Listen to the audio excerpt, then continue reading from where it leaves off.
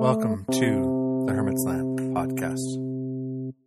I'm Andrew McGregor, and in each episode we will have conversation with spiritual people living their lives, whether that's magic, divination, mysticism, or just the act of consciously living engaged with the world and trying to make sense of it as we all move through these turbulent and exciting times in which we find ourselves. You can catch up on all of the past episodes at thehermitslamp.com/podcasts or in your favorite podcatcher of choice. So in the last episode, I announced that I was starting a Patreon to help support the growth and expansion of this podcast. There are 3 reasons why you might want to go and support that. Number 1, you think it's awesome and you would like more of it and want to support me putting the time and energy in to make sure that there are episodes every other week. 2, you think this podcast is amazing and you want to support getting transcriptions for people who are deaf and other people who might otherwise better engage through a visual means versus an auditory one. Or number 3, you think this podcast is awesome and you want some more stuff. And if you jump on over to Patreon, you can look at all the different offerings from bonus episodes to original artwork and so on that come with being a supporter at a variety of levels. But seriously, even if you can offer $1 per episode, it all helps support and fund the growth of this podcast. Head on over to patreon.com/thehermitslamp to read more. So, welcome to another installment of the Hermit's podcast. I am here today with Isabel, who maybe some of you know. I definitely know some people in my circles know who she is. But she's a card reader and a magic person and a witch. But for those who don't know who you are, Isabel, why don't you give us your own introduction? Hello, everyone. I am Isabel, and I am usually known as Isabel Dunewitch, which is kind of an Instagram name that has stuck with me. That's how you may have known me. I've been reading cards for some time now. I also read them online. And I'm very happy to chat with you today. Mm-hmm. So, tell me about magic. When did you start with this? Has it always been a thing with you? You know, I mean, because it's one of the things that I find most fascinating, sort of being in your orbit, is watching this relationships with spirits and altars and, you know, all these kinds of things that I'm watching flourishing in your life, it seems. How long's that been going on, and where did that come from? Well, I can't really say that it has been with me all my life, because I was raised quite a strict Calvinist Protestant, and so this hasn't been really with me since I was little. Although I did have the interest, of course. I was very interested in witches and spirits and stuff like that. But to me, they were mostly fairy tales, you know, and I was mostly wishing that it was all real. But I didn't really experience it as such. Although I did my first act of magic, and I'm very proud of it, when I was about 12 years old, I think. What was it? Can you tell us? I had a wart, and I made the wart disappear. And I'll tell you how I did it. I stuck a pin in it, and then I stuck the pin under the bark of a tree, and it was supposed to be an ash tree, but I didn't know exactly what an ash tree was, so I took a different tree, and then I said some words to make the word disappear, and it did. Amazing. And then I thought, well, that's cool. Where did you find out about that? In a book. It was a children's book about witches, a very charming illustrated book, as I recall, and that was in the book. And I thought, well, why shouldn't I try it? I have what I want it gone. So Yeah. yeah. So when did you circle back? When did you step back into magic and working with magic? I think it was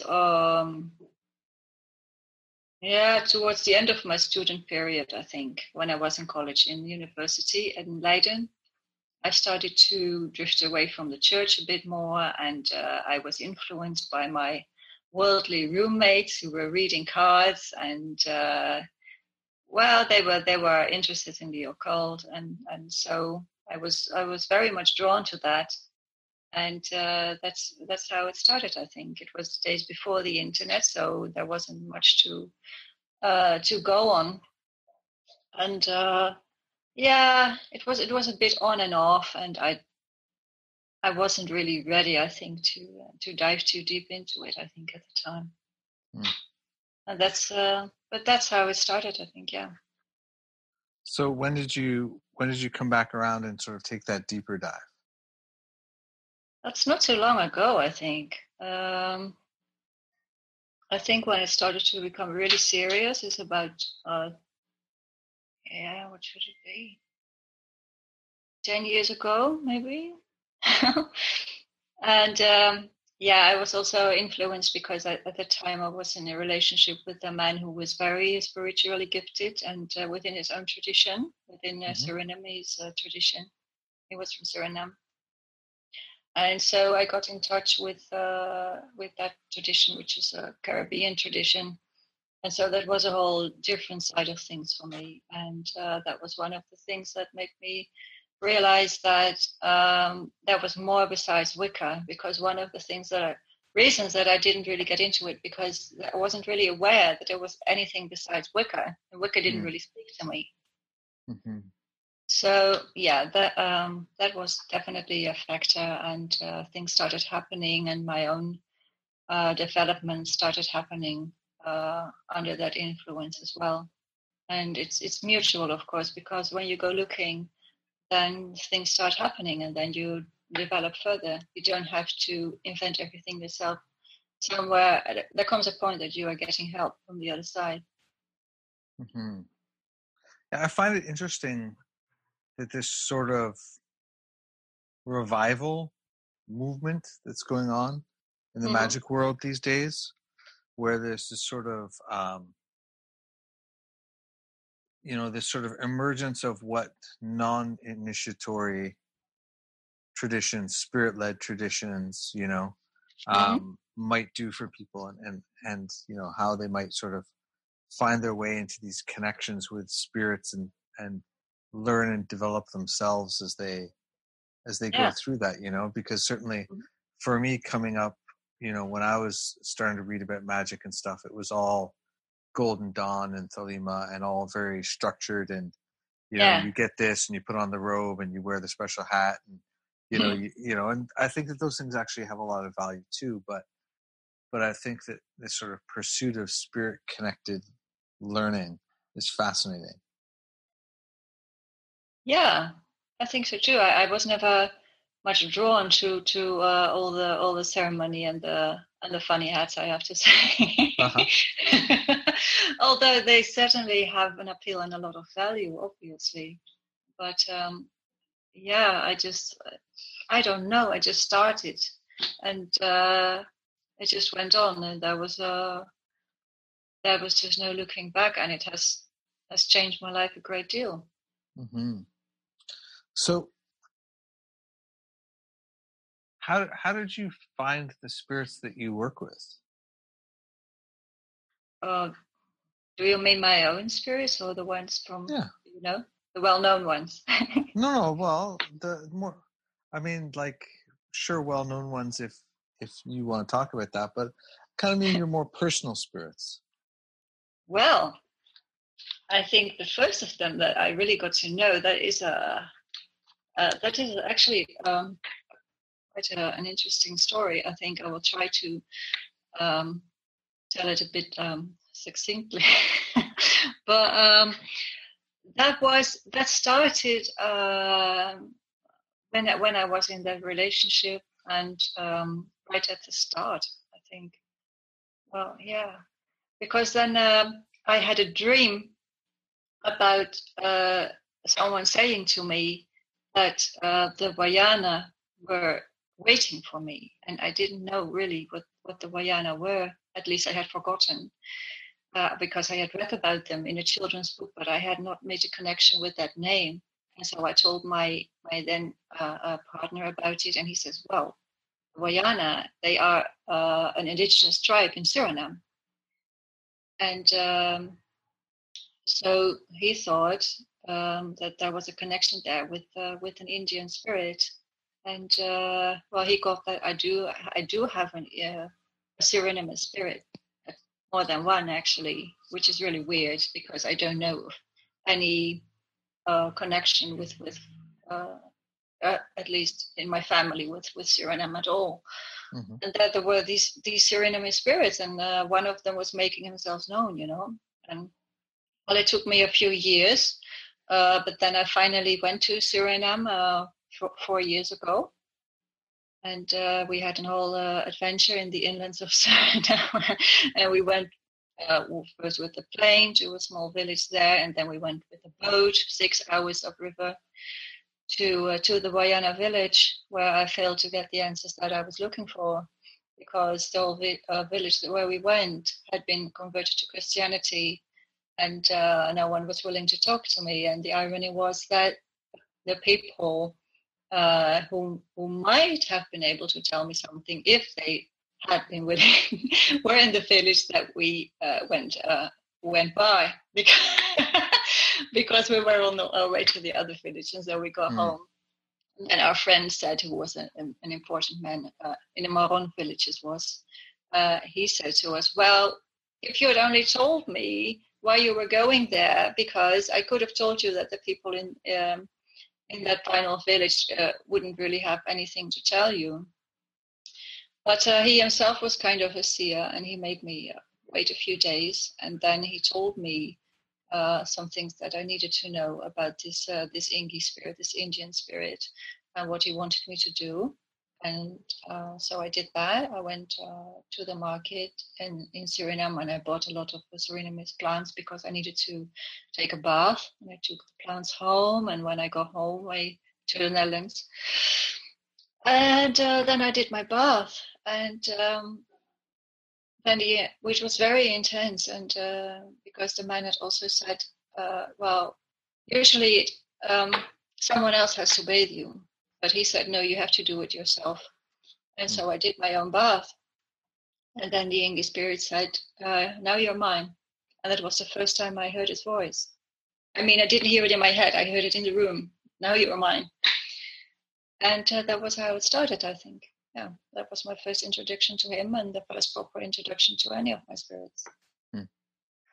I'm sure you've thought about this. I mean, do you think that this spirit came to you because of your partner and that connection, or how do you think that was formed?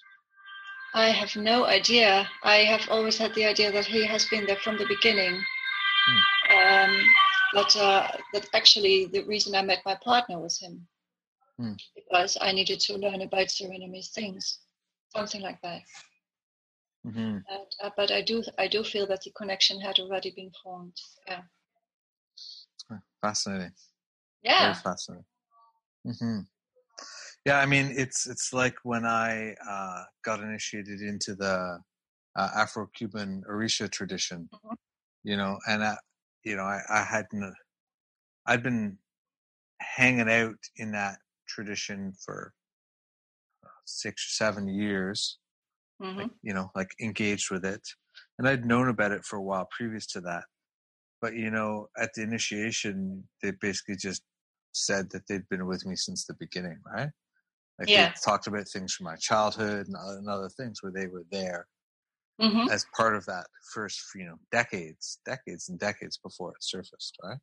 So yeah, I think it's very interesting. Mm-hmm. Yeah. So then you think, well, why did he wait so long? I could have used some assistance before then. Why do you think? Um, well, I think one of the reasons was actually to keep me safe, because if I had heard voices as a child and had talked to people about it, terrible things would have happened. That's for sure. And so I think they have kept me safe. Because I needed to be ready, and I needed to be away from my family. That's what I believe.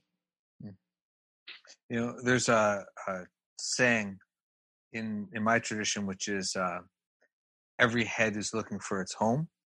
You know, and I really think that the spirits wanted me to initiate with the people that I initiated with, in the home that I initiated with.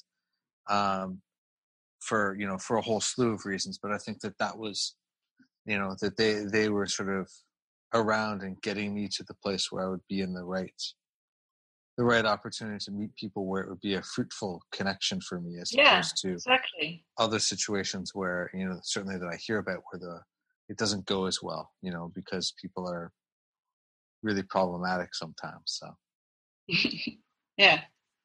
So where you are, what do people think about these things? Is it open? Is it supportive? Is it not? Like, what's the culture in your neck of the woods? Well, Dutch people, they consider themselves a very untranslatable word, nuchter. And nuchter means, it literally means sober. And so very, very down to earth and very rational. And the spiritual is not really a part of daily life at all. I mean, we of course have this Calvinist heritage, and now that a lot of people are no longer Christians, Calvinistic attitude, you work hard, and if you just work hard, it will reward itself, and that's all you really need to know about life.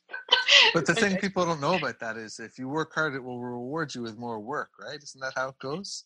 Exactly. Work begets more work. Yeah, but then it has served as well, because we are a very prosperous and happy country usually, but also, in my opinion, dull. But people are usually very open-minded, and the people that I meet, at least, and most of my friends, are quite open to how weird I am. But it's not really something that is part of the paradigm of most people around me. No. But they're open to it, and when they say that I read cards, well, they may joke about it a little, but they won't dismiss it out of hand or something. And are you reading playing cards, tarot cards? What's your thing these days? I mostly use tarot cards, but I also read playing cards and Lenormand cards, and I of course combine it with the charms. The trinket thingies, and I read them just by themselves, but I mostly combine them with the cards, actually, which adds another layer for me that is, well, completely fascinating. And because it has taught me also to look at the cards differently, because it has taught me to take the pictures just literally. And when you add charms to the cards, it tells a story. The story of the picture changes because you add elements to it. And that was a whole new way of reading for me, and it just blew my mind. And it has improved my reading enormously, I have to say. Mm-hmm. Awesome. Yeah, I'm quite fond of working with the charms as well. Yeah. Carrie and I have been working with people to get them to, Carrie Paris and I have been working with teaching mediumship through charm casting, which has been really a lot of fun as well, to get people to connect to their ancestral stuff and I focus was in on class. that. So that was great fun. Yeah. Where did you discover the charms? Did you just it was kind of around at one point, right? It emerged as a thing. Well, it was Carrie's fault, of course, because I just ran across her stuff and I thought, oh my goodness, because she had actually an oracle called the Magpie Oracle, And I am such a magpie, you know, if it glitters, I want to have it. Yeah. So Yeah, and she had one of those oracles for sale, but I thought I didn't have the money for that. And then I thought, I have been collecting charms for quite some time, with a view to making jewelry and stuff, but I never did, of course. And so I had this whole pile, a big box I have of charms, and I thought, well, let's see how far I get. And then I got them out, and I was able to assemble in one go a whole Lenormand-based oracle. Nice. And yeah, and so I had my oracle, and I started working. And it was amazing, and I still do it. Yeah. Wonderful. Of course, my oracle is bigger now. I think there's about 60 charms in it. I think I also have another one. I made another one just for magical questions, so more witchcraft related questions, and that's the one that's actually kept on my altar, and I keep for special occasions. What's a witchcraft type question? Well, when you ask about what kind of work to do, or if you want to find out if someone comes to you and says, well, maybe someone has cast their eye on me or something like that, and if you know if that's true and what to do about it, and if I use the charms for that, then that's the oracle I use. So, how much of that do you see? How much of that, like, how much of that people come to you with that kind of question? Well, I haven't had that many magical clients yet, but the people that come to me is mostly about that type of thing, actually. Yeah, because it's far more common than most people realize, and it can also happen accidentally, in my view, when people just has this kind of gift or that kind of cranky spirits around them, I guess, and well, then you look at someone and that people carry something with them from that time, which can be a nuisance or even malicious, and then you have to remove it. Yeah, for sure. There was a time where about half of the clients that I saw were coming for that kind of question, Yeah. Am I cursed? Am I cursed? Am I cursed? And yeah, it was always interesting to explore that because the answer from my point of view was sometimes it was definitely true, right? And then there was, and then there was those times where it wasn't true, which was also very interesting. Like, so you're really convinced of this, but my divination says it's really not true. What do we do now? How do you fix that? Well, if that were to happen, then you would have to look into what is really wrong with the person. Why is everything going wrong for them? And it can be something in their family. It can be something they have been doing themselves, or whatever. There can be various causes, and then you also have to look into why the person is not willing to look at themselves first and is looking for a cause outside of themselves. And then those are those questions that have to be answered. For sure.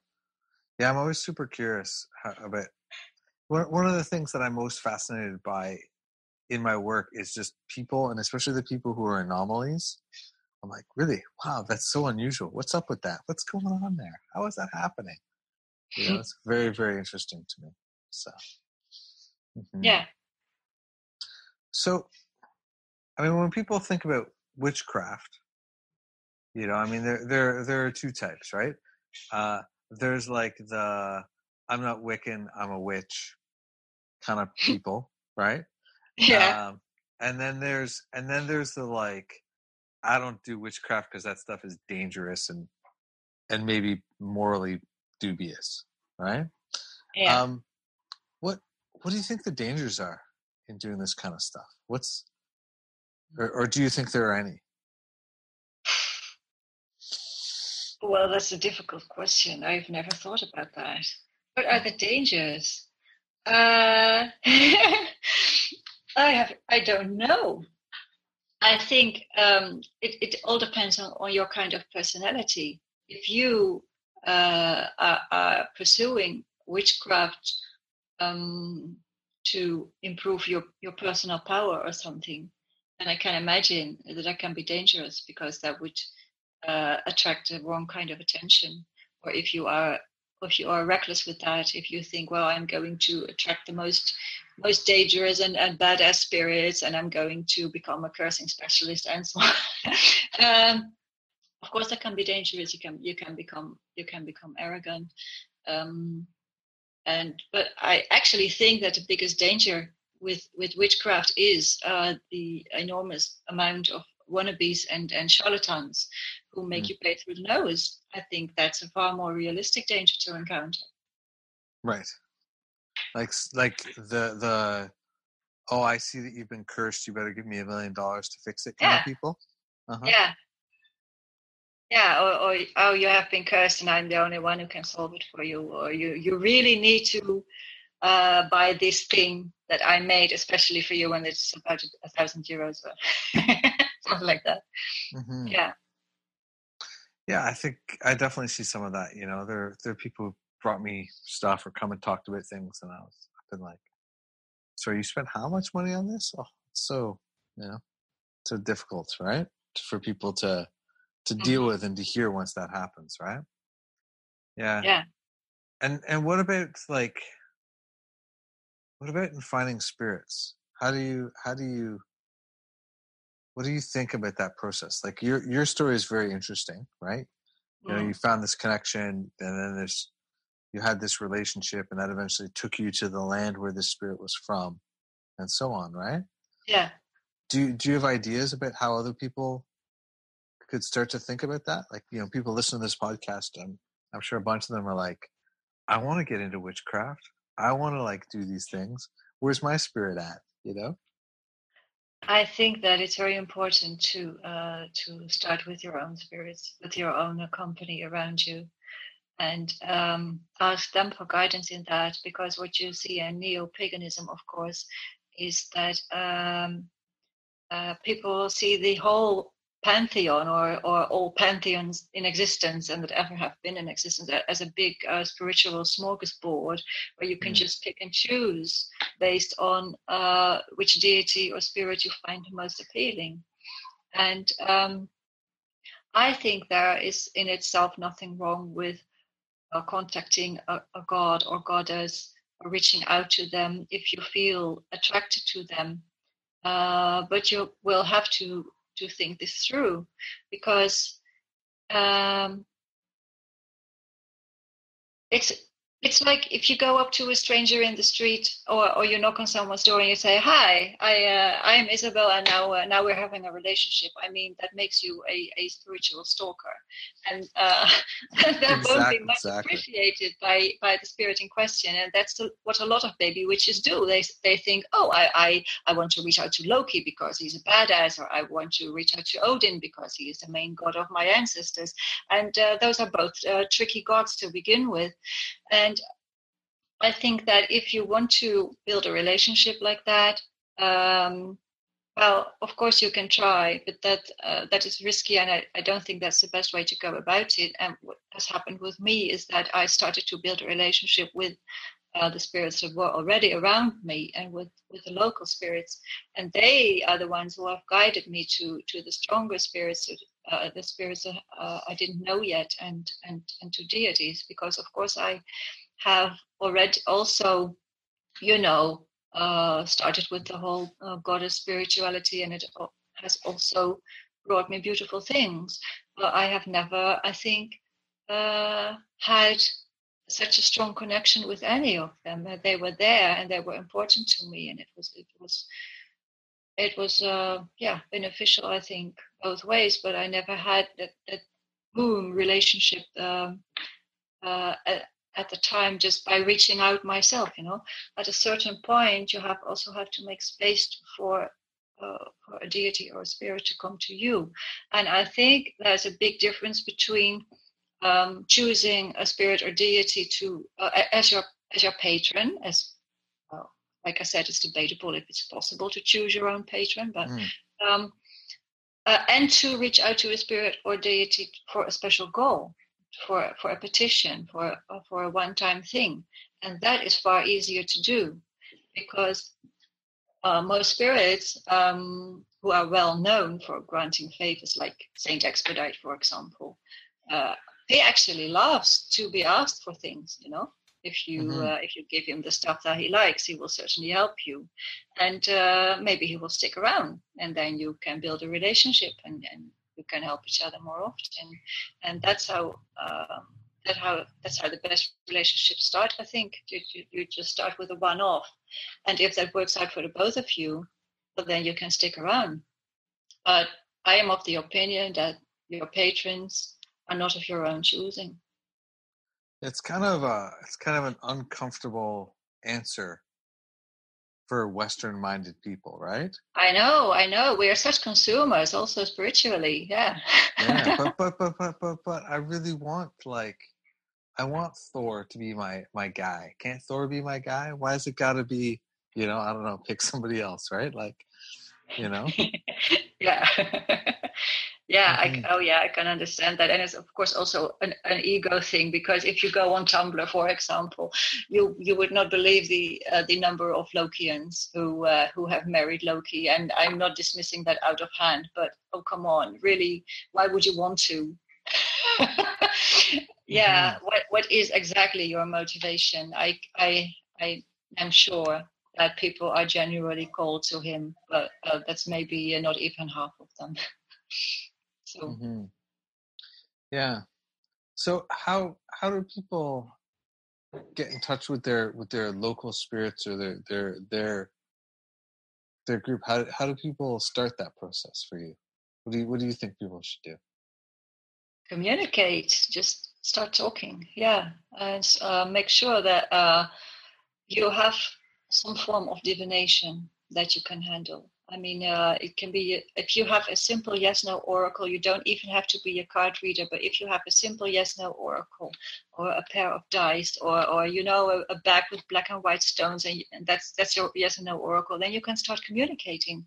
And all that you need for a little shrine really is a candle and a glass of water.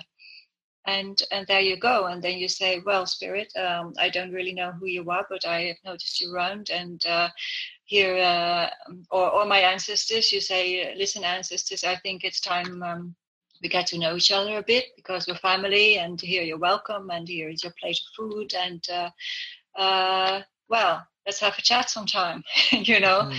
and be relaxed about it, because they also need time to get used to the idea, because some of your guys are just around you and they're quite happy there and don't really need to speak to you. But if you reach out to them, they will probably like it, and they will definitely make themselves known. Yeah. Mm-hmm. Yeah, I think remembering to engage them is the thing that is most difficult in the beginning, right? Yeah. Like, remember to show up. Remember, I in my family, making eggs Benedict at holiday seasons is like a thing, and always has been my whole life. Oh, right? I have never understood. What are eggs Benedict? That's not a thing in the Netherlands. Toasts, some kind of toast, usually an English muffin, often a layer of bacon or maybe something else, a poached egg, and a hollandaise sauce, like a creamy sauce on top. Oh my goodness! Yes, they're very good. Yes, yeah, they're very good. And so this has always been a thing at holidays, and it's for most of my life. And so whenever we have holiday event, I always make an extra one for them, right? Mm-hmm. So I'm there, I'm cooking for everybody else, and I'm like, oh yeah, 7 people plus a plate for the ancestors, and that remembering to include them at those times, engaging them as, assuming that they're around, and that creates sort of both the expectation, and I think it's those it's great, like especially with Saint Expedite or somebody like that, to start with like a more transactional kind of thing. That spirit is used to it, right? But with your ancestors, if you can start in kind of a less transactional or non-transactional way, where it's not like, hey, ancestors, I need some money. Give me money. Give me a job. Where's my love life, ancestors? Give me someone to love. If you can sort of start with this sort of relational piece, then, I think that really, that sets a great place where where that can sort of build that connection and build it into something that can be very fruitful. Exactly. Yeah. It's only polite as well, and because in any relationship you don't just start with demanding things with your family, just as with your regular friends. It's give and take, and it's just communicating and hanging out and making the other feel valued. Yeah. Or if you are going around demanding stuff all the time, maybe that's why you ended up with the evil eye, right? They might get cranky. They might slap you down. Well, you want something, here you have something. Yeah. Yeah. So where do you think this is taking you? Where do you think it's going to be? What's it going to be Isabel Dunewitch in 20 years? 20 years. I don't know. I hope to travel a lot. Actually, I hope that in the future I may be able to travel a lot and learn more and learn about other traditions and help people around the world. And because I have online clients from other parts of the world, but I would like to meet more people and help them out and study other traditions. And I have actually no idea where I'm going. Do you think you'll go back to Suriname at some point? Does that feel like a thing for you? Do you feel like there's a need to learn more of that in a traditional context or anything? Or do you feel like your guide is just settled into where you are now and working with you there? I'm not sure. I think at some point I might return if if I will be able to find my way around there. Because the difficult thing with Suriname is that I don't consider myself part of Suriname's tradition. The ATR of Suriname is called Winti Kulturu, and it's a very much a closed culture. And in a way, I see myself as a part of that. I mean, I have contact with some Suriname spirits, and I try to honor them as traditionally appropriate as I can. But I'm not really a part of that tradition, and I'm not sure if I would even want to. The tradition as a whole does not really call to me. It's more I think the Amazonian cultures in general that that the Inky spirit is a part of, and I think that I am much more attracted to the Amazon and indigenous peoples at large than specifically Suriname. But who knows? It's true. You find out, right? Yeah. And do you work with, you talked about going and getting all these herbs and stuff like that. Yeah. Do you work with your local herbs now? Do you have a connection to that? Mm-hmm. Yeah. I am out in the dunes a lot, and there I collect plants. If I need to bathe or make some stuff, then I usually go into the dunes and I find some plants there, or even around here in the park. And I try always to not just wild harvest, but to leave offerings regularly. Also, if I don't need anything at that moment, and to build a connection to my surroundings. And if I need something, then I'm usually guided to it, and then I can have some of it. But if I am working specifically with the Inky spirit, I usually go to one of the Surinamese shops in Rotterdam, and then you can get some fresh plants from Suriname, and then I usually combine them with some Dutch plants as well, because plants are plants, and it's very important to also have use plants that you yourself are connected to also genetically. And that's one of the things that not everyone realizes, is that exotic herbs may not work for us as well as for people in the countries that they come from, because our DNA, it's not in our DNA to use these herbs. We do not have such a connection with them. Doesn't mean that they won't work, because they probably will. But it's also very important to look at the herbs that grow around us and that our ancestors ate, And so I also always try to be respectful also to my local spirits and my local ancestors, and include the plants that they are familiar with. Yeah. I think too, that you're talking about, going and just leaving an offering or talking even when you don't need stuff, I think that is a hugely overlooked piece, I often post on Facebook and such, I'm like, oh yeah, I'm going to go talk to the trees and the birds for a while. Yeah. See y'all later, right? And, Mm-hmm. I remember one friend of mine being, like asking me like, so do they speak back? And I'm like, yes, they really do, And I was Mm-hmm. up, not far from the city, but, camping. And I went and I left offerings at sort of the edge of our campsite for both sort of the indigenous spirits of the lands that I'm on, Mm-hmm. and for for these other spirits that I work with that are spirits of the forest and forest magic, and they showed up in my dreams that night. I woke in my dreams. I woke up Cool. at the edge of my campsite. This little path leading to where we were camping, and there were these two spirits with me. And one of them was obviously indigenous to the land that I was on, and the other was obviously this other spirit from other place, but it was like a one that I recognized, and they walked me back to my campsite, and as we walked into the campsite, all of these birds came out of the trees in my dream, right? And some of them were birds that I knew, like real world birds that I know live in my neighborhood.